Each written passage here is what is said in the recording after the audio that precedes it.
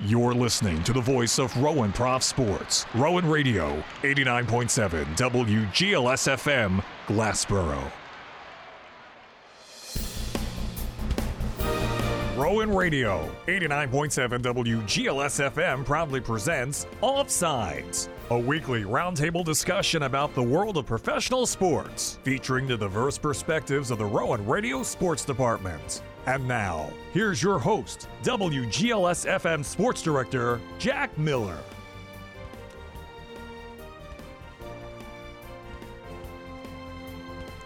Rowan Radio, 89.7 WGLS FM and online at rowanradio.com. Channel 2, welcome everyone to this Wednesday edition of Offsides. I'm your host, as Lee Kirshner said, your WGLS Sports Director, Jack Miller. And we have a lot of stuff to talk about, guys. But again, I'm Jack Miller, joined alongside Justin Locke, Aidan Dougherty, and Sam Prince. And there's a lot of stuff to talk about since we have pretty much wild card stuff going on, and we also just have to talk about some NFL as well, and then also dive into the world of fantasy football. Now, guys, it's been a pretty wild ride for the wild card, but Justin, I'll start with you. I mean, there was a lot of crazy games. A lot of the percentages started off with the Blue Jays as well as the Rays taking game one, and also the Brewers taking game one as well. But the three teams that they faced, the Rangers, Twins, and the D-backs, they all came away with victories. Yeah, it shows you. I mean, again, it's not the teams, the higher seed. Sometimes just don't win that initial first game, and the Rangers are playing right now as well, and they have a good, healthy lead in that one, so they can close the door today. And on the Rays, again, had the lowest attendance since 1919 in a playoff game. Yeah, it was pretty bad, their attendance. But just looking at the Rays, I mean, currently they're not even doing too well against the Rangers in Game 2. They're not even having a fighting chance right now. They're down 7-0 in the bottom of the 7th. Doc, I want to turn to you. The conference studio has a little bit of an echo. I'm not quite sure if we can get this going, but Doc, if we can, with you, just looking at the Rays, they're not doing too well against the Rangers. They've scored like one run. Actually, we're going to bring you guys in here because there's too bad of an echo in here, so we'll put you on the second mic. But, Locke, I'll turn this actually back to you. Just looking at the Rays, they haven't been able to score in pretty much two straight wild cards. And so my thing is with the Rays, this is going to be another pity banner that they're going to put up at Tropicana Field. Yeah, I mean, the Rays, obviously, a couple of years ago, had a chance to do some damage in the World Series. They pulled Snell last second, and we know what happened in that result. But obviously, the last 2-3 years have been trying to get back to that point. And after, again, historic start, they were 13-0, 14-0 to start the year.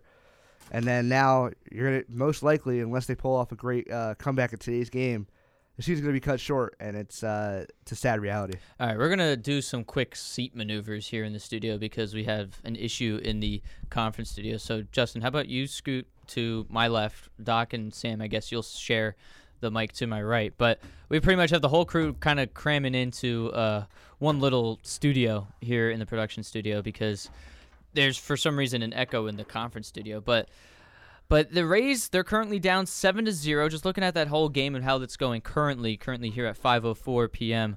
The Rays scored 4 in that top of the 4th inning. Then were able to score 1.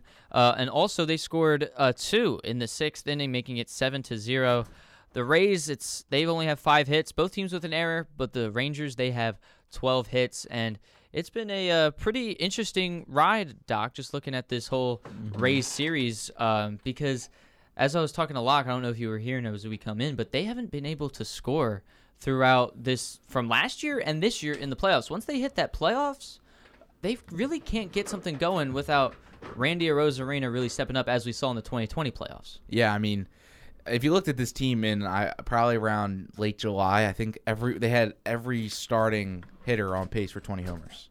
Yeah. And I don't think they've reached there with all their starters. And then they dealt, obviously, McClanahan went down, and then the whole Wander Franco situation happened. And I think you're kind of just seeing it's tough when you lose your ace and your franchise player, and you could say both of them are franchise players, that, you know, it's not going to be pretty, especially in a 3-game series, because the Rangers, I mean, a lot of of people thought that the Rangers are, a World Series contender, and everyone thought right now. I mean, they're looking. If Jordan Montgomery's going to pitch like he did yesterday, but obviously the offense.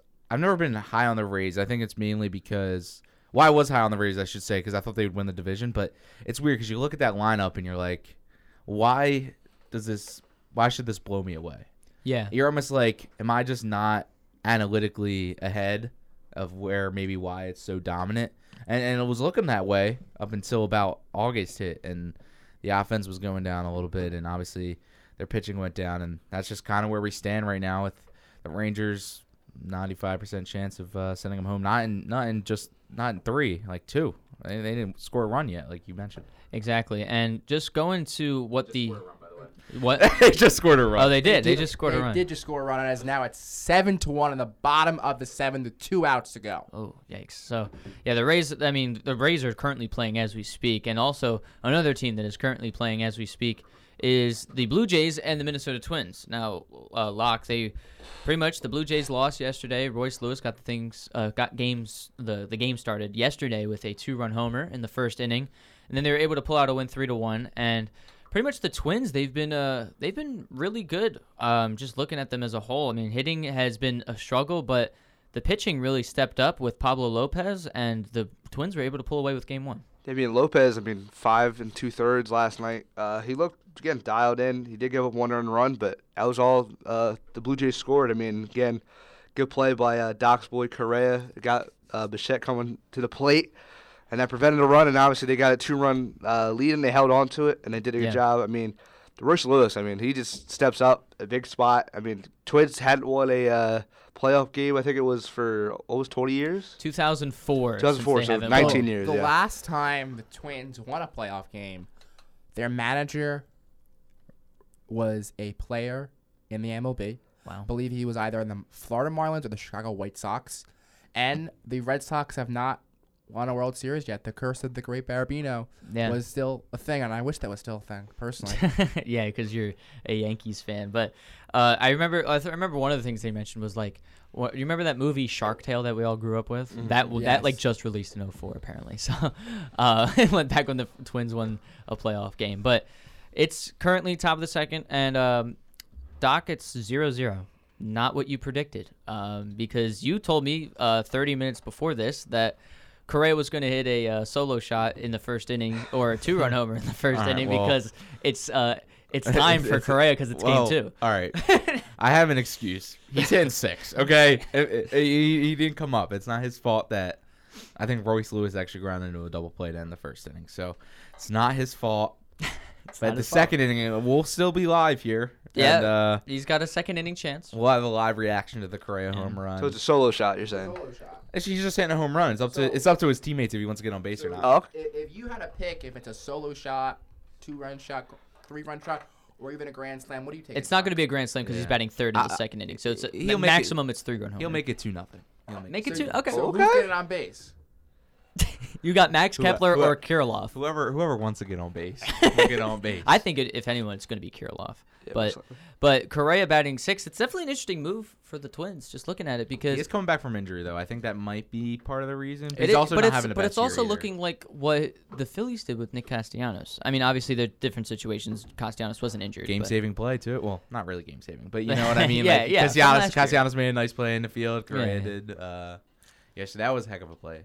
Yeah. It's weird. Cause it is. It's a great hustle play. The thing is like, what was the third baseman doing though? Yeah, for like not. I get that you missed it, and I'm okay with that. Like being aggressive. Polanco shouldn't have done But the fact that you just like sat there after was like kind of crazy. Yeah, he just kind of was like you know, like he was just kind of standing there, just like, what do I do now? The ball went by me. Do I go after it? But no, Correa was booking for it and got Bichette out at home, which was great for them. And so far, Sonny Gray, through 2 innings, he hasn't given up any runs, but he has given up 3 hits and a walk and struck out 2. He's not having a terrible time because he hasn't given up any runs yet. You can't say he's not, like, you have to say he's had a good day so far. But 3 hits is a little scary in the first 2 innings. So hopefully he can clean that up once he gets into the middle innings.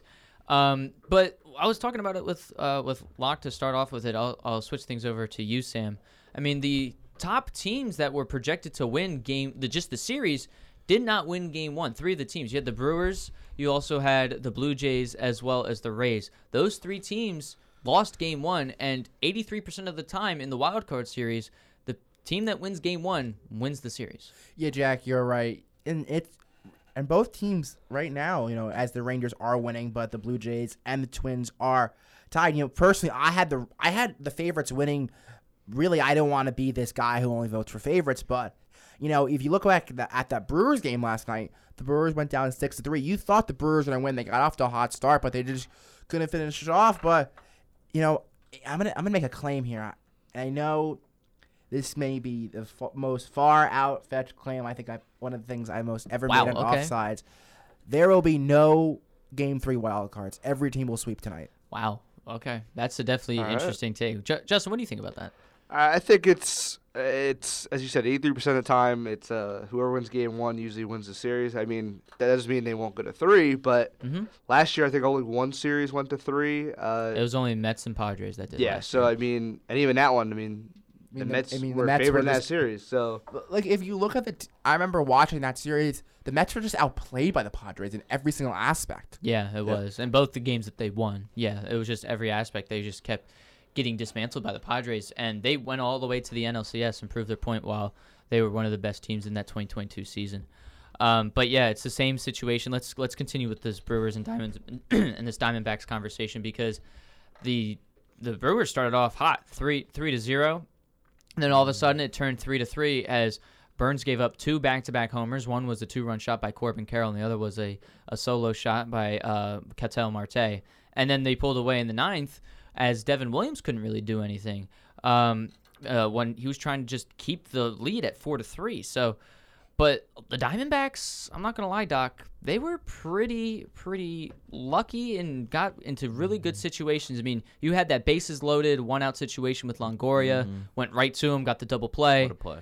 And then they were also able to hit around Devin Williams and Corbin Burns, one of the 2 best pitchers, not even just for the Brewers, but debatably for the league. Yeah, I mean, they tied it 3-3 in 2 pitches, I believe. Or maybe it was just 3. It was a short amount of pitches. Obviously, we're Phillies fans here, and I was just watching the score bug in the top right most of the time in that game. But no, indeed, I saw that they had first and second immediately on Devin Williams, and you're like, wow. Yeah, exactly. And especially because if you give 3-0 lead to Corbin Burns, I don't know what the percentage on is, but you're probably very unlikely to win that game if you're down 3.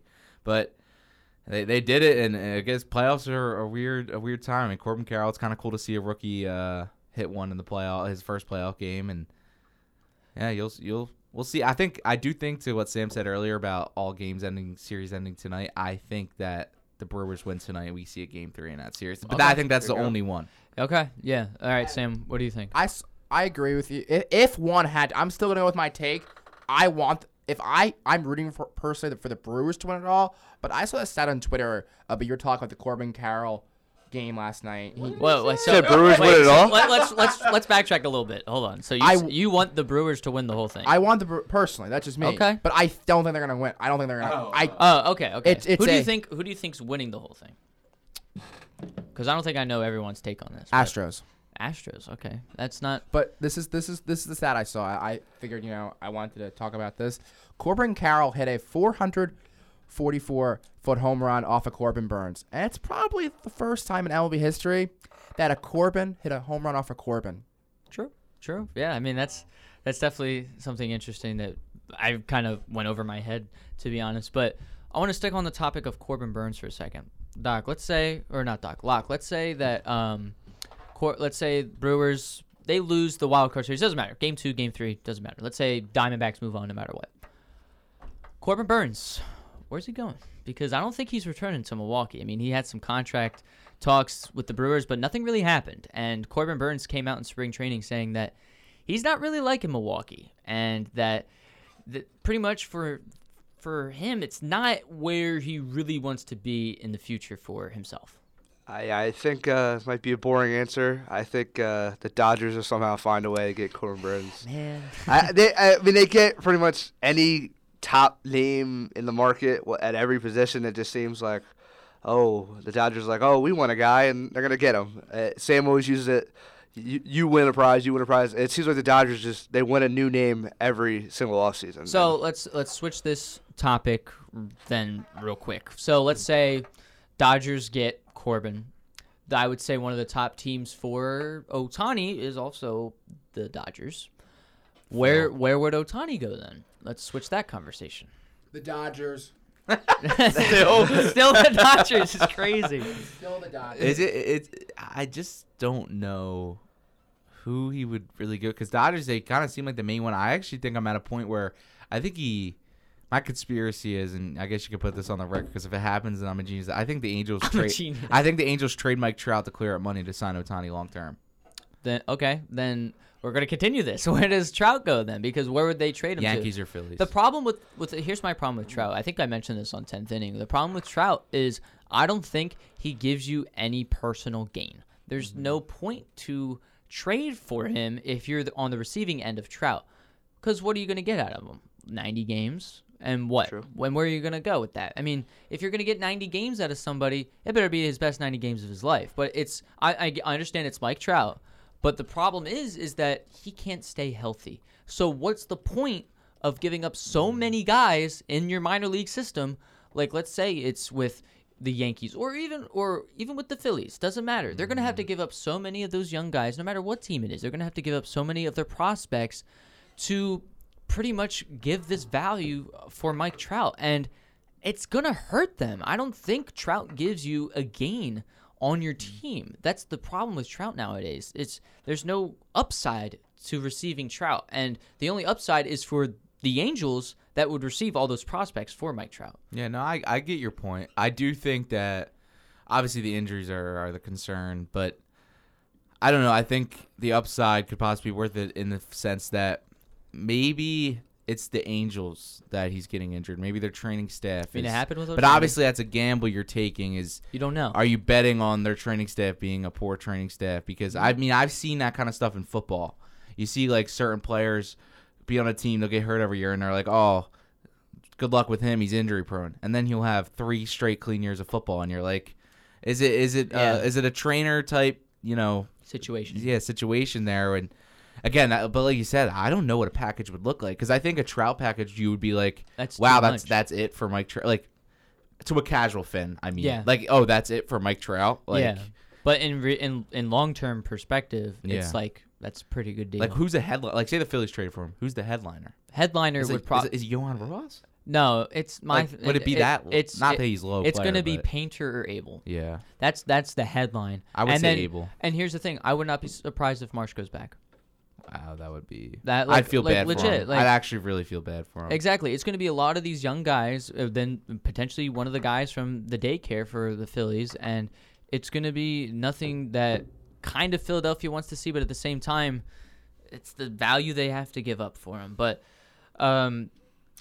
let's we're going to save the Phillies for when we come back from break. But just continuing on with this wild card series, let's get you guys a quick update of what's currently happening. It's now top of the third, still 0-0. Correo did have his at bat, Doc, so he did not single. Say why do we like him, Jack? Why do we like him? I don't know, because he gets on base. All right. So Correa, I mean, he did get a hit, but he didn't get one over the wall as Doc predicted. But it's still 0-0 in the top of the third now, so Blue Jays up to bat. Rays game. It is top of the 8th now, 7-1 still, as the Rays are slowly trying to come back, but they got to make an answer quick. The Brewers, they have a 7-8 start. Phillies at an 8-8 start, just like last night.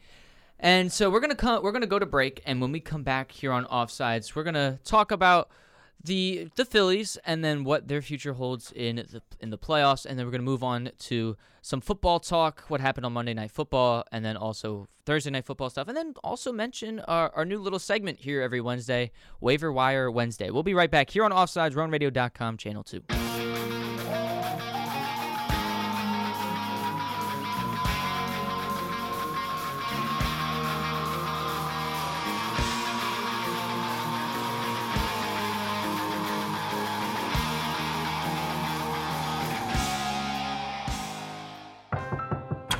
If a natural disaster comes knocking, how prepared is your family?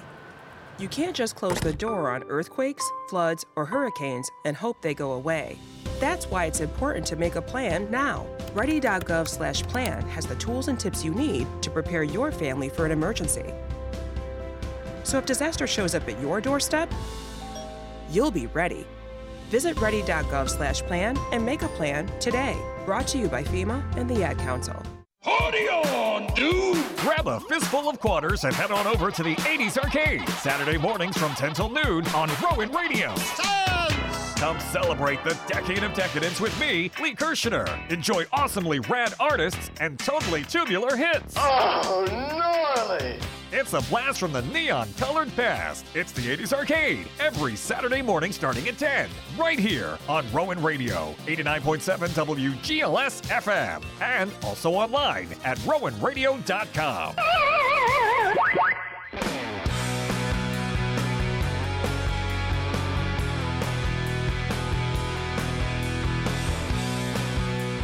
Welcome back, everyone, to Offsides, RowanRadio.com, Channel 2. Everything sports here on Offsides, as we talk about here on this live podcast that we have every Monday, Wednesday, and Friday. I'm your Wednesday host, WGLS Sports Director Jack Miller, and I'm joined along with three great guests of mine, Justin Locke, Aidan Dougherty, and the Sam Prince. We were just talking about some of the wild card matchups between the Rangers and Rays, the Blue Jays and Twins, as well as the Diamondbacks and the Brewers. Talked about how all the underdogs for yesterday's game, besides the Phillies, did win their matchup. And now we're going to move on, since we're from the Glassboro area.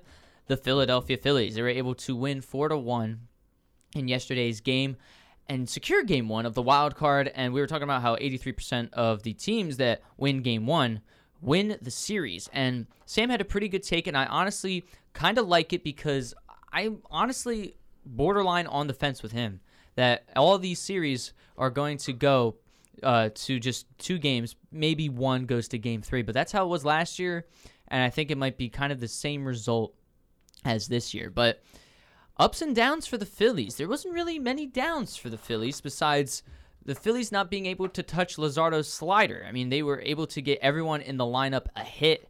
Wheeler and Luzardo looked really good. The only thing was that Luzardo was just spamming sliders that the Phillies couldn't even touch. Specifically, the lefties could not touch.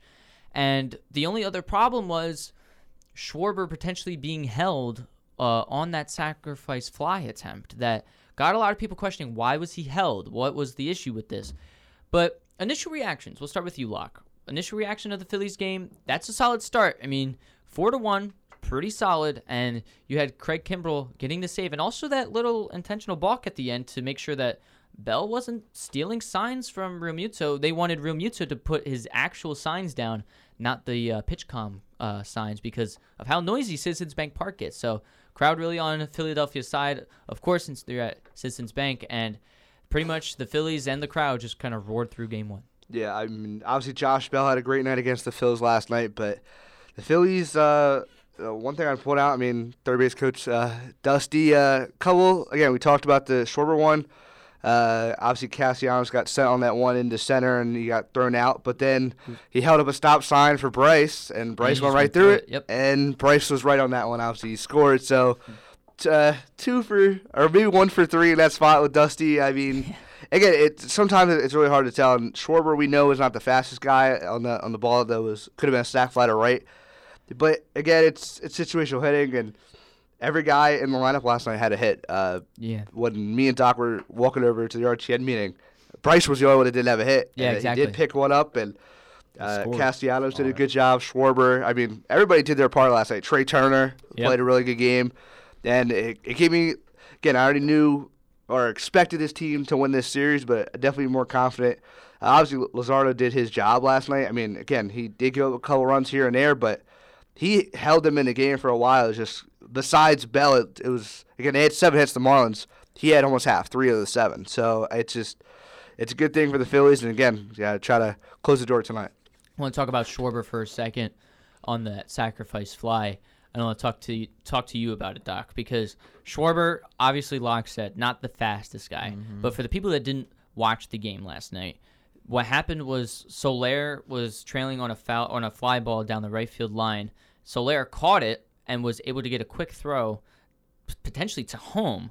But the throw was wild, honestly. Mm-hmm. Like, the catcher, you saw him come up and pretty much was in between, like halfway in between the pitcher's mound and home plate to make the catch just so that he could hold Schwarber at third. But no matter what, let's say that throw goes through, that's going to touch the third baseline, I would say on a fourth of the way away from home plate, if that makes sense. Mm-hmm. So it was going to be a bad throw either way. Schwarber would have made it. So do you think that Dusty's going to have to get a little better with these third base calls? I mean, the thing is during the 2022 run, he waved JT home on that inside the park homer. Yeah. So he has some firepower in him, but on game one, he was kind of holding the brakes on everyone. Yeah, he was hesitant, and I think as a third base coach, you have to factor in a little bit of everything. And it's easy to say now. It's kind of like the Monday morning quarterback type stuff. Yeah. But immediately I said to Justin when we were watching, I was like, why did they not send Kyle Schwarber? So to me, that was the mistake. But I do get the devil's advocate side of Harper was up next. But at the same time, the devil's advocate to the devil's advocate is that Jesus Luzardo can easily strike out a lefty. Exactly. And then just like that, Harper being up wouldn't matter. And that's exactly what happened. And I think you got to be aggressive there, force no outs Soler to make a play. And Schwarber, yeah, again, he's not the fastest, but he's also not the slowest. Like he can move a little bit. I mean, he was quicker than Arias, who was running on a bum ankle. So. Yeah, and again, I think Nick Castellanos one where he got thrown out again, no outs. That time he sent him with no outs, but not the one with Schwarber. Maybe he was trying to make up for it, and he made a wrong read on both of them. But there's also something I saw that Nick Castellanos might have tripped around third, but I didn't see any replay of it. It just came from someone that I saw, I think, tweeted out. And then the Harper one's just a funny one because I think we've all probably saw the picture of Dusty with his hands up, and I don't know if you saw, but someone did a mic'd up of Harper thing, kind of like what John Boy Media does. Oh, with and it was just him. It was him going slow. And I think he was just saying yes around the bases the whole time he was going around. He's like yes, yes, and then I love when he throws the helmet out. You just got to lose the weight a little bit on just to fly around. But yeah, it's just funny. Dusty again. Luckily, it didn't come back to bite us, but it was scary, and it should have been 7-1, 6-1, 7-1, whatever. Obviously, domino effect happened too as well. You take those outs off the board, maybe they even put it up even more. But at the same time, also big shout out to Zach Wheeler for that game. Stellar performance. Is he the best pitcher since Roy Halladay for the Phillies? Probably. I wouldn't doubt it. I mean, I love Cole Hamels, but I think Cole Hamels was a little bit. His prime might have been a little bit before. No, wait, hold on. We got to rewind because Cliff Lee had that shutout season. That's true. So That's true. I wouldn't say it's tough, though, but the fact that he's in that conversation is impressive. He's in the conversation, but I would say it's true. Because when we signed him, a lot of people laughed at us. Yeah. Mets fans, even Phillies fans were like, what are we doing here? Exactly. So, but it turned out to be one of the best free agency top signings. Maybe maybe for the Cy best. Young. I mean, he was pretty good. Top 5 for Cy Young's pretty nice. So, I want to talk about the pitching matchup with you, Sam. I mean, with last night, you had Wheeler and Luzardo. Luzardo slider, untouchable. And then with Zach Wheeler, his fastball was untouchable. And tonight, it's a little bit different of a pitching matchup. You have Braxton Garrett going up against Aaron Nola. Just looking at Braxton Garrett's stats for those who don't know, who's pitching for the Marlins tonight. 9 wins, 7 losses, 3.66 ERA in 31 games played. No shutouts this season, but he's given up 154 hits and 159 and 2/3 innings pitched, giving up 65 earned runs, 20 homers, and 29 walks. I mean, he's had 30 starts. I mean, obviously, he's given up the most home runs he has all season, but he's had double the games played from last year to this year. Last year, he had 17 games, and he's at 31 this year. He had 9 home runs given up last year, but this year he's given up 20. So a little bit of a typical, it's like the same thing. It's like rinse and repeat for Braxton Garrett from last year to this year. Garrett, Nola, how do you see this matchup going? I know you said this is pretty much going to be, or the Phillies are probably going to win it because you said every series that is up 1-0 is just going to win 2-0. So obviously you see the Phillies winning game 2 at the bank. I do see the Phillies winning game 2. I think they're going to win 3-1 tonight. I think that's going to be due into large part into a stellar performance into an Aaron Nola gem tonight. Nola last year didn't have the greatest of playoffs. His ERA last year in the postseason was 4.91, but tonight I'm expecting Nola to have the gem that we saw flashes of him throughout the season. In the beginning of the season, Nola didn't look like the greatest the pitcher. It looked like he really lost a step. But, okay, but Nola, he's a free agent this year, so this could be the last time for you Phillies fans to see him in a Philly uniform. Could be. But this game could also determine what his contract looks like. Exactly. Not even potentially with the Phillies, but with another team. This could be a $5 million boost in his contract because of one game. A great game, gives up, let's just say 3 hits and a run and strikes out 7+. I think you're looking at a mega contract for him. Yeah, you're going to see a pretty large contract. He's arguably probably top 30 at least with pitchers, just looking at everyone's pace and stuff. So easily top 30. You definitely got to give him what he's worth. So, but let's continue with Nola, because I want to continue this conversation with you, Locke, because Nola, as we know from last year's playoff run that the Phillies had, with Nola, the best Nola that you can get is a full rested Nola, because last year he had signs of just putting stuff over the heart of the plate, not even touching the zone in some at-bats. And we all know that the best Nola is when he's fully rested. He's had over a full week off. And through the playoffs, sometimes it's only 5 games, and then he gets thrown in. Obviously, Rob Thompson knows now, all right, this is what we need to do with Nola's situation now, because he needs to be fully rested in order to get that gem out of him. He is fully rested. How do you see him doing tonight, because he has a full plus week off? I mean, hopefully, for us Phillies fans, he just has a great outing. I don't know about 3 hits or anything like that. I mean, it'd probably be 6 or 7. I would hopefully he gets into the 6th or 7th inning as well, and he can just kind of I mean, if he can match Wheeler's performance from last night, it'd be incredible. But that's peak. I think, again, off what we've seen this season, I think he'll probably give up a run or two, and the Phillies just have to respond. And we've seen the bats, when they're alive, they're hot, and we saw that last year when the Phillies bats are hot, it's really hard to stop us. And if we can match anything offensively that we did last night, it's going to be a good spot. But for Nola, it's getting the ERA. Essentially, last year in the playoffs wasn't really great. And again, this is the wild card matchup, so hopefully, if there is any jitters tonight, and he can kind of try to get out the way, and if we can walk away with the win, even in not a great performance, that's what we're looking for. But we're just hopefully he plays maybe 6 2/3, throws maybe only a 1 earned run. That would be ideal. If it's better than that, that's what we want. Exactly, and I want to just touch on this because the lineups just got released for the Philadelphia Phillies and the Miami Marlins game. And for the Phillies and pretty much the Miami Marlins, it's looking pretty much the exact same. Starting off with the Marlins, we have Luis Arraez still playing after he saw him limping going down the first base line in yesterday's game. So he's leading off for the Marlins. Jorge Soler, Josh Bell batting 3rd. Jazz Chisholm cleaning it up. Jake Berger batting 5th. Brian De La Cruz, he's out in left, batting 6th. Jesus Sanchez batting 7th. John Birdie 8th. And Jacob Stallings, the catcher, he's batting 9th. We did not see him last night. That's pretty much the only change for the Miami Marlins. Same thing for the Phils. Schwarber leading off. Trey Turner batting 2nd. Alec Boehm in the 3 spot. Bryce Harper 4th. JT Realmuto at the catcher's position. He'll be batting 5th. Nick Castellanos 6th. Bryson Stott 7th. Christian Pache 8th. And Johan Rojas 9th. And I want to talk about Alec Boehm with you, Doc, because I really like him this season, and I've always liked him as a ball player throughout his a little time here. Not little, but I'd say slight tenure here with Philadelphia.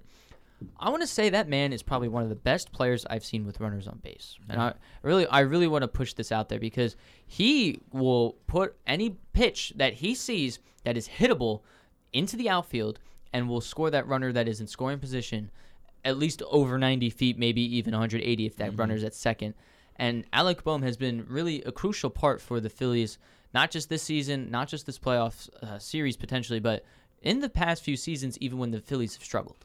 Yeah, I mean, I've been pretty critical of Boehm, even dating back to, obviously, a lot of people were critical of him when he had that. Wise, yep. Yeah. But at the plate, honestly, that's where I was mostly critical. I think defense, I kind of had a feeling he would fix it a little bit, and he obviously has made strides. He made a good play last night that I actually didn't realize because we were busy at the RTM meeting. He made a nice play on the run that scored, but that was a beautiful play. But back to the throw in time. I mean, he's throwing from his butt. I mean, the problem is like he was visibly frustrated, and the problem is you're just throwing from your butt. That's the only issue. It's tough. So. But, back to your runners in scoring position thing is I was a little worried about because I was like, yeah, he's doing it, and I'm happy about it, but I don't know if it's sustainable. But I said that in May. And we're sitting in here on, October 4th, and it's been the same way. Maybe it is sustainable. Maybe he just – I don't know what his numbers are with runners not on base, but he's better with runners on base, and he's very good against lefties, which is why he's key in this series because obviously Luzardo for the Marlins, Garrett tonight pitching. So he's going to be a big part. That's why they moved him up to that 3-hole. And, I mean, he's turned into a franchise player, and he's obviously got to keep it up. And, look, man, all of a sudden he had 100 RBI, and he had 20 home runs. That's what I said about him. I was like, if he can hit 20 home runs, I'd probably be more of a fan of him, and he did that. Yeah, and I want to talk about just keep continuing with running in scoring position, Doc. The thing is, last night with the Phillies is that their runners in scoring position situations couldn't really capitalize on those situations that they would want to. I mean, just looking at just game one for the Phillies, obviously the final score was 3-1, or 4-1, excuse me, and they're playing in game two at the same place, pretty much Citizens Bank Park. Against the Miami Marlins. If I could get my stats on my computer screen. But the thing is just they weren't able to score with runners in scoring position. I mean, specifically in the first inning. Mm-hmm. You had Schwarber and Turner, no outs, both in scoring position from runners at second and third. Yeah. And you weren't able to capitalize that. I mean, you could have. Obviously, we saw Dusty hold up the stop sign for Schwarber. They could have. But you have 4 runs on 11 hits. It's a little frightening. Yeah, even though you can blame Dusty for them not scoring on the first one, good teams score 2 there anyway. Yeah. Even if Schwarber gets sent, you still find a way to get Turner home from, say he advanced a third on it. Yeah. Right, if Schwarber went home. You still find a way to score him, but they didn't either.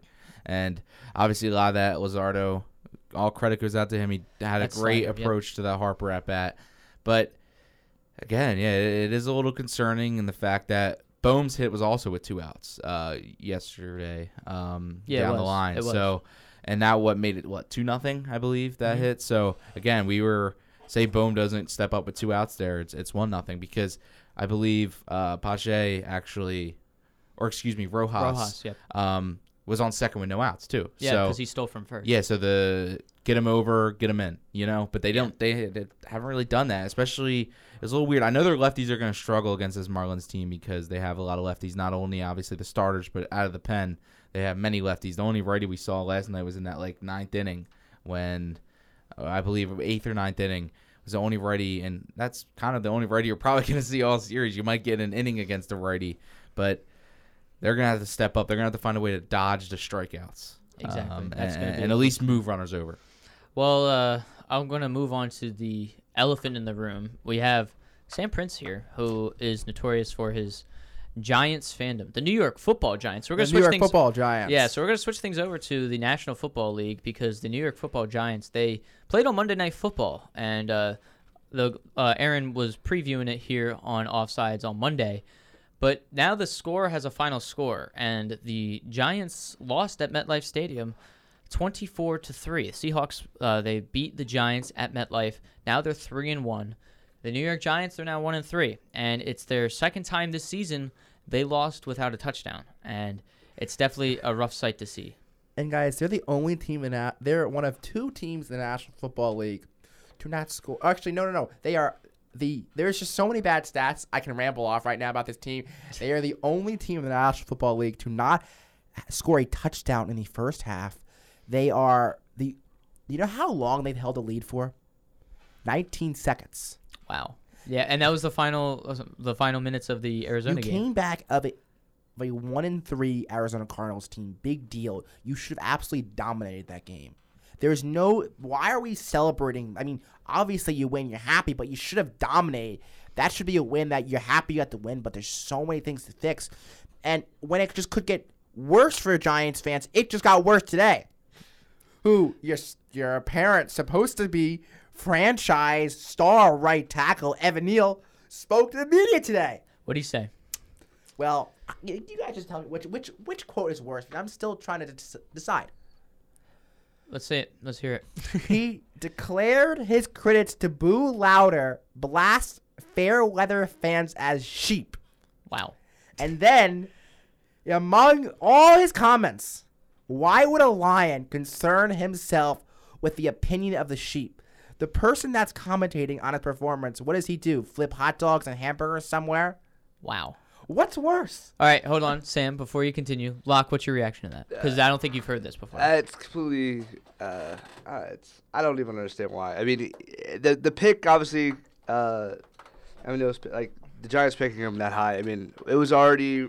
People were talking about it, but now it's. I mean, his play has been lackluster. You had to do it at the time. It was the right pick. Absolutely. So yeah, I mean, continue your thought? I still think it. I mean, the comments are. Again, some people don't like when you're, let's say you're not playing as well as you would like. I mean, you're not going to go out there and say it's completely my bad or take accountability. He's kind of just saying, oh, well, these guys watching me on TV can't do my job. It's pretty much what he said. Yeah. Which, look, I can't go in the National Football League and play right tackle and be good. I'm very aware of that. My job is not going to become an NFL player. His job, you get drafted 7th overall in the 2022 NFL draft to be a star franchise right tackle, and know what for he's 4 been? years. And know what he's been? A turnstile. Wow. No. I mean, Evan Neal. I mean, he has had a rough season. I mean, and let's talk about him because the offensive line is not doing too well. I mean, just looking at him, Doc. The Giants, they gave up 11 sacks to Daniel Jones, who is, to be fair, a running quarterback, but still 11 sacks. It's kind of wild. I mean, you don't see 11 sacks, not even from football players in their entire career, and the Seahawks were able to get 11 in one night. That's incredible. I mean, I was watching, obviously, and it was just a little ridiculous, man, because obviously I think everyone deserves blame. It's just who deserves how much portion of the blame. Is it coaching? I think coaching does come into the factor now. It has to. I don't it's think twice now. If you know your offensive line is going to struggle, you set up for that. I mean, look at what the Rams do. The Rams bring in their receivers to the slot, jam the DNs so that their tackles have a better chance at not getting beat on the outside and stuff like that. You bring in tight ends. You just make sure Daniel Jones can at least sit back there for a couple seconds. And Doc's already done his notes for the Eagles-Rams game.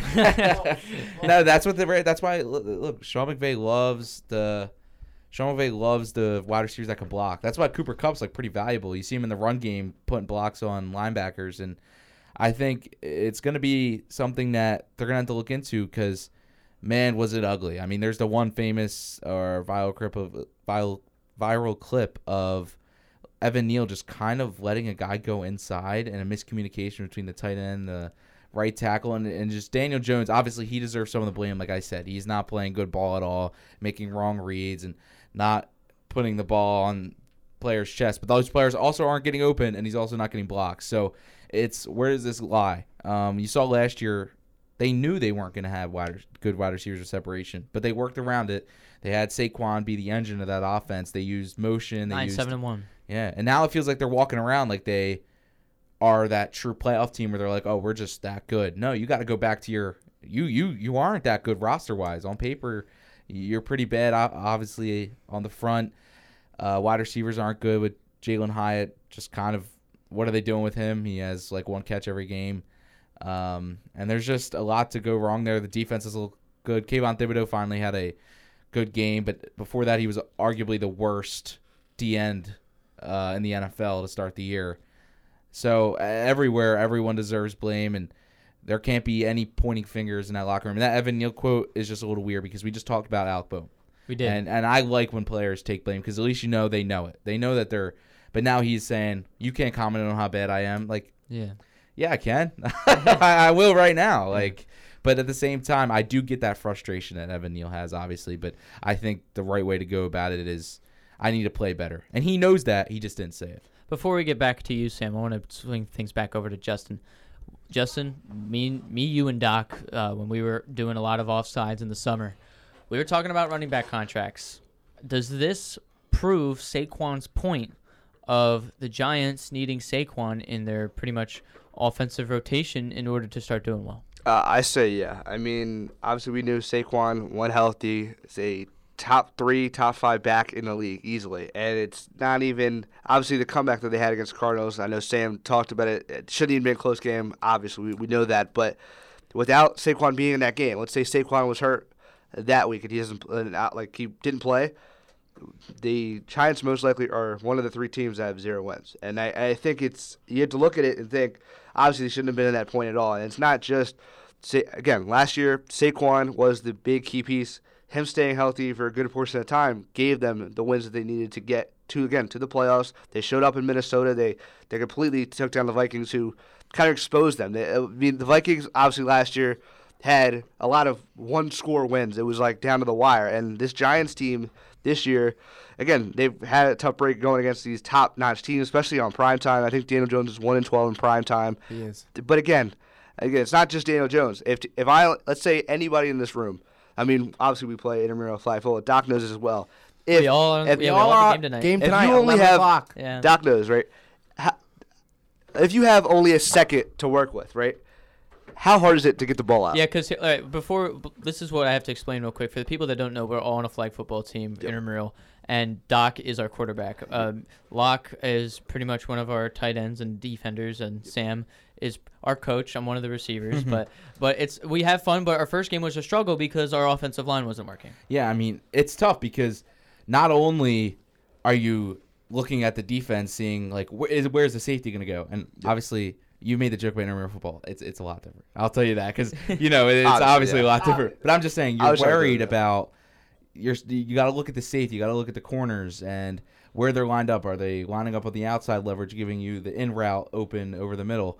Instead, now you're worried about what's in front of you. And you're not just worried, okay, I can look left to right. Now you're like, I got to lock in on one guy, and if he's not open, then I have to stare at my offensive line and see if I even have any more time to throw the ball. And it's just so much in one. Yeah. And pretty much you have so much. It limits you to one read. You have so many options to think about when you have only 2 seconds, and so you definitely, out of all of us, you have kind of firsthand experience with that. But Sam, I want to go back to you for a quick second because it still seems like you have a lot on your chest that you want to give off about Evan Neal. Yeah, Evan Neal, who watching him through training camp, struggled here and there. You thought he was going to have his growth struggles your sophomore. I don't even call it a slump because he wasn't the greatest year one. You thought there were going to be improvement. I mean, anything was going to be an improvement from year one, but he injured his right ankle during training camp. I believe it was late July when he did that, and he just seemed to be okay. Starting this season, reports were good, but maybe his right ankle injury is hurting him still a little bit. To play devil's advocate, but read the room. You should not say that. You should say, it was on me. Everyone deserves the blame. And then I believe Xavier McKinney also said something too. I'm going to paraphrase what he said. I'm not going to quote it. But he said, we don't care what anyone else thinks out there. You're a leader on this team. These are supposed to be leaders on this team who, aren't really doing too high. I mean, look, who's to blame? You guys talked about it. It should be every single member of that organization, not one person. Not one person deserves more. You're absolutely right. I mean, just thinking about it, it's going back to Alec Boehm, like we were talking about with Doc and myself. I mean, you have to be able to take the blame, own up to it, not really blame anybody else or call anybody out when you're playing bad. You got to own up to your mistake and say that I did something wrong, this was my fault, or I've been playing bad, let me fix it. Let me work on it. And you are a star in a media. I'm not saying that's Kamara. You are in the biggest media market in the world in New York City and playing for the New York Football Giants. And you say a quote like that, well, let me just tell you. It's going everywhere. The papers are going to have fun with that tomorrow morning. Exactly. Wall Street will be going crazy. So, or the New York Times. All I'm going to say, though, before you go on, is look at same stadium. Look at Zach Wilson. And he's owned up to his mistake the other night. Now he has. But see, he's learned. Yeah, he's learned. And now you only hope that Evan Neal can do that too. You only hope, but that kind of characteristic should never be in the first place with any athlete. You say, you say, you know what? Maybe that was my fault. Maybe we need to improve. Evan Neal, knowing from sources, he's a very hard worker. He's in the gym day out and day out, but it just isn't translating. There's just no other way to put it for him. Yeah. And I want to go back to our little MLB conversation that we had because the Rangers are moving on to the American League Division Series. They win their Rays Wild Card Series 7-1. So far, Sam, you're a fourth right. You're a fourth right with your hot take of every team only going to 2 games. Doc, what do you want to say? Guess what, guys? Correa has bases loaded, no outs right now. Oh my goodness. It might be Correa's time right now. We're gonna keep things here because we need to. I just wanted to cut. I didn't mean to cut you off. No. That's perfectly fine. Just because we've been joking about it. Is there a count on it? What's the count? I'm trying to get the game up, and again where sometimes connections goes out a little bit, but I'll just go to the game tracker. It's 1-0. He just put the ball in play. Oh. Singled to shallow center. All right, so he got some RBIs. Maybe everyone tap your wrist. What tap time your is wrist. it? Is it Correa's time? Was it just 1 run or was? 1 run. Basically, okay. So station to station, still no outs. Cool. All See right. again, look, don't want to send a guy from second to home with no outs like the Phillies do. But so now it's 1-0. Twins. Now Sam's prediction still on the good side right now because it's still the Twins won the first game. Twins are now winning, so it could be Correa's and the Twins' time to go to the American League Division Series, just like the Texas Rangers just did as they beat the Tampa Bay Rays in 2 games at the Tropicana Field. And the Rays now get another pity flag in Tropicana Field, saying that they made the wild card while only scoring 1 run. And I want to continue with the football topic, but I want to talk about fantasy football as we are going to bring in our new Wednesday segment here on Offsides as we're going to bring in Waiver Wire Wednesday. We're going to talk about everything you need to know about fantasy this week, the matchups that are coming up this week that you guys need to know in our last 9 minutes left in our Offsides episode. And last time we were on the air, we mentioned that me and Doc, and Sam is also in this league as well. Doc was what? You were 0-2 at the time? Yeah, you were 0-2. Yeah. And then you pulled away with 187 points in fantasy football this past week and now are 1-3. Are you officially back? I mean, I don't want to flatter myself here because you know what? Now I'm going to score 60 next week. I'm going to use all my points for 1 win, but let me load my lineup and let you know who's on my team, even though we kind of did that. If I can load it first, I'll get it up for you. Okay, I got it now. See who's, okay, you got yours. So I at quarterback got to start Aidan O'Connell because Deshaun Watson was ruled out, and then Kyler Murray's also my backup. I probably had to get a real backup because I think he's going to be out for the rest of the year. But Derrick Henry, the king is back. He is back. He actually. I actually saw him have a block downfield, and tears were coming down my eyes, dude. And then David Montgomery. David Montgomery got me started on Thursday night with 34.1. AJ Brown, I mean, 38.5. DJ Moore 27. had an outcoming with 27. Mark Andrews had a quiet 25. I'll say that. Cortland Sutton a solid 11.7. I don't know why I kept the Broncos defense in, but they got me 8. So they were playing the Bears, so that's a fair point. So. Justin Tucker, 4 points. Hey, 4 extra points. He has to step up. I gotta go. Well, we'll talk about it in our meetings this week. But Justin Tucker's just kicking extra points. It's ridiculous. Yeah, I want to talk about my team for a second. This week I actually play Sam this week, so we have a little bit of a matchup today or this week. Sam's currently updating his lineup. I shouldn't have brought this up because he wouldn't have updated it. No. But Sam, at least for right now, the win probability for me is 54% to 46. I think it just changed to 50-50. Really? I actually don't know. We got a heated matchup. Oh, it is 50-50. Cooper Kupp's coming back. Cooper Kupp's coming back, so it's 50-50. Kamara's going to play the But by 8 o'clock, there's a trade that I made with Chris Gazzillo. Oh. Another Chris Gazzillo trade? Is that So I made a trade with Chris, and I got Isaiah Pacheco for Jerome Ford and Zay Flowers. So why would he do that? Don't ask me. He did it. Wasn't he also the same person? I did it because I needed a running back. My running back 2 this week was Jerick McKinnon. I have a ton of people on bye this week. I have Rashad White, Tyler Lockett, Geno Smith, Jason Myers, and Jerome Ford. All 5 of those guys on week 5 are on bye for me this week. 2 of my running backs are on byes, and I had to throw in a trade. I was like, I have to use Zay Flowers' probability potential as just a convincing way to get Isaiah Pacheco. But now that week's going to be rough for when both Patrick Mahomes and Pacheco both go down, and I don't have Jerome Ford. So, but Yeah. Still, I mean, for me, what my team's looking like now, I mean, still have Mahomes, James Conner. I will have Isaiah Pacheco, Justin Jefferson, Adam Thielen, who I've been liking at wide receiver too. I drafted him late in like the 10th or 11th round. Dallas Goedert, he needs to step up. I mean, talk about a guy that needs to step up who had a lot of production last year.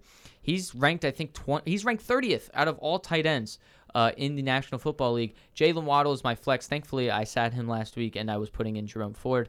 49ers, they are projected 4.8 points this week. The 49ers defense.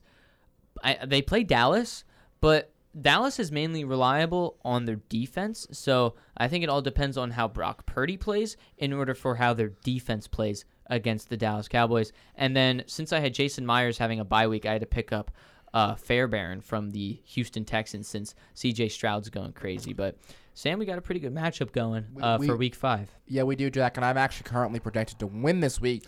As Wow, I'm projected really? to score 117 points, and you're projected to score 115 points. That's a close one. That's before Pacheco, though. So once Pacheco okay. comes in, I think I'll probably have that little bit of an edge, but it's still going to be around 50-50 for us. So it should be a good Week 5 matchup. This will be a close one. You are 4-0. I am 4-0. Maybe I will go. I have an 88% chance to make the playoffs, so I'm going to try and keep that for sure. Hopefully I make the playoffs, too.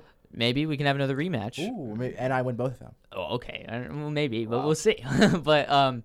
But Doc, you wanted to say something about fantasy football. I'm not sure where you're going with this, but they are writing me off. They're writing you off. ESPN. They are. What are they giving writing me you off about? A 41% chance to win. Wow. Again, 42% I think chance it's actually against, because I actually just against realized. Tom's team. I just realized I think it's because I still had Aidan O'Connell in. I'm picking up Zach Wilson, by the way. Please don't. He's facing Denver. Wow. That would be. I mean, now I'm 50-50, and I'm actually projected to win by 0.5. Wow. I'm back. We're Doc back. is back. We're back. We might have to play another James. Dude, it's either Dobbs or Zach Wilson. Yeah, it's going to be really maybe close. Sam Howell. I don't know. A Bro. 0.5 difference in the projections is wild. So that's really 50-50 right there. Don't write me off, man. Yeah, it is really close. Also, the Twins, they just got up 2-0 against the Blue Jays as the fourth inning ends. So they were able to tack on 2 in the bottom of the fourth. It's weird. 5 Did you hits, see the- Blue Jays with 0 runs. I wanted to say that before I accidentally cut you off, is that the Blue Jays took out Barrios like early. Wow. He let up a hit in the start of the fourth inning, and they took him out and put in Kikuchi. Interesting. And Kikuchi obviously let up back-to-back hits as well. So a little bit of an interesting I know. I mean, backs They're against the desperate. wall. That's their I think desperacy the right Phillies there. should do the same tonight, where every arm's available. Okay. But it's kind of cool to see teams with their backs against the wall, see what they do pitching wise. But it also, I think, can kind of like make you lose the game. You almost are overthinking it. Yeah. Barrios just allowed 1 hit to start the inning, and they took him out. So again, look, they tried it. They did get out just 2-0 though. So luckily for them, that it's not game over yet like it was for the Rays. Last thing I just want to touch on, we'll switch it over to you, Locke. For fantasy football, do you have any standout, maybe breakout stars for this week? I mean, just looking at it, C.J. Stroud is on the rise. Tank Dell, he's on the rise because that Texans offense is just absolutely rolling. Some of the Falcons guys, they're how would I say, their stock is getting kind of lower with Bijan and Kyle Pitts as their offense is starting to struggle. So, do you see any guys with some favorable matchups that might break out in Week 5? I think Josh Dobbs probably is going to ball out this week. I think it's a favorable matchup for that. Obviously, Stroud, I mean, we know really he's kind of quietly the top 5, top 10ish quarterback this year. I mean, yeah, Stroud's looking really nice. I think he is the most either completions or pass attempts without an interception in the NFL career to start. I mean, it's been really solid. Ranked 15th out of all quarterbacks, not doing too bad. Yeah, His first game was pretty rough with 0.9 points, but then he picked it up against New York, 25.2. Then he had 17 against Dallas. Honestly, that's not bad against Dallas. And then against San Francisco, divisional rival, he scored 23.4, his second highest on the year so far. So it should be a pretty good matchup for Dobbs this week. So hopefully he can step up. I mean, he's projected 18 points this week. True. I mean, running back wise, Jaleel McLaughlin from the Broncos, Javonte Williams went down for them, so he got 38% of the carries last week for Denver, and it's going to be a good spot for him most likely. I mean, I think it's projected for just around 11. So if you need a flex or an RB2, maybe McLaughlin is your guy there. Because, again, once you get week 4, week 5, a lot of guys are not going to switch out favorable players they've had for 3-4 weeks that have given them a good amount of points. And those waiver wires get the difference between you making just that last spot in the playoffs or being one of the top teams. And I was trying to pick up C.J. Stroud off of waivers this week and take Geno Smith out of my lineup. I'm not going to lie. I was like, I'm going to take this risk on C.J. Stroud. Are you writing him off? I was writing him off, honestly. Oh, my thing is that it's just over C.J. Stroud. So. No, I get it. C.J. Stroud, I mean, he's just balling. And honestly, it almost makes – I got to watch it because obviously I'm not paying attention to too many Texans games because they are playing at so I'm not looking in closely like if they were playing on Sunday Night Football type vibe. But I don't know how he's doing it. Their O-line has, I think, 7 guys on IR. Like, they're like 2 weeks away from us 4 getting a call. Like, it's that bad. Like, they just put another one on IR this morning. Yeah. Like, it's bad. I feel bad. And they don't have the best weapons anyway. Obviously, they traded Brandon Cooks. Nico Collins stepping up very big. And I have him on one of my fantasy teams in that aspect. But also, obviously, Tank Dell, stud slot receiver. But, again, I don't know how he's doing it, but man, Richardson and Stroud are kind of looking like, I don't want to say it, but like RG3 and like Andrew Luck, they might be the best 2 quarterbacks so far. It's just 4 weeks though, but I want to say like they're on pace, I think, to kind of have similar production to those 2 in their rookie seasons. Sam, you had something to say? Yeah, no, you both. I agree with you. You know, maybe not a Luck RG3 comparison just yet. I would maybe give that comparison week 6, week 7. But, you know, if you were to give a offensive rookie of the year, for speaking of C.J. Stroud, then Anthony Richardson, you got to give it to Stroud. Yeah, you really have to give it to Stroud at this point just because of his production that he's given for the Texans of all teams. Yeah. I mean, they were projected to just not do good at all. Pretty much the same thing. They were pretty much supposed to be in that lottery position again, but obviously they're thriving with a 2-2 record right now. Honestly, that's something that is very promising. I know it's 500, but that's something very promising for the Texans. Yeah, no, it is very promising for the Texans. Personally, when I put the Texans and I made my predictions, I had them at 7 wins. You can see it. I have it written down on a piece of paper. Y'all can see it after the episode. We can post it if you guys, anyone don't believe me out there. Back to fantasy football. If there's a waiver wire pick that I'm going to pick, I can't believe I'm saying this. Zach Wilson. Wow. He Okay. balled out yesterday against. You just picked him up in fantasy? Yeah, I told you I had to drop Aiden O'Connell. So I was like, I got to start Zach Wilson. Oh. I mean, no, you're going against the Broncos defense who let up 28 points to Justin Field, 70 points to Tua. Look, the Jets are going to meet the Broncos this week, and Zach Wilson is going to have a good game, and he's going to lead them to a victory. And if you would have told me 2 weeks ago that I would be saying this, I would have called you crazy. That's just how things in the NFL can turn quickly in the National Football League. Yeah, anything can happen in sports, which is why we love talking about sports, because literally anything can happen and any turnaround can happen in a split second. So that will do it for our Wednesday Offsides here on October 4th. It is currently 6:03. You're tuned into Offsides. I'm your host, Jack Miller, joined alongside Aidan Dougherty, Sam Prince, and Justin Locke. We thank all of you guys for tuning into our sports podcast called Offsides, and we'll see you guys next week with more baseball talk, more football talk, and more fantasy football talk. Thank you guys for tuning in, and have a great rest of your Wednesday night. You've been listening to Offsides, a weekly roundtable discussion about the world of professional sports, featuring the diverse perspectives of the Rowan Radio Sports Department. Tune in next Monday, Wednesday, and Friday from 5 till 6 p.m. for another edition of Offsides, only on Rowan Radio 89.7 WGLS FM.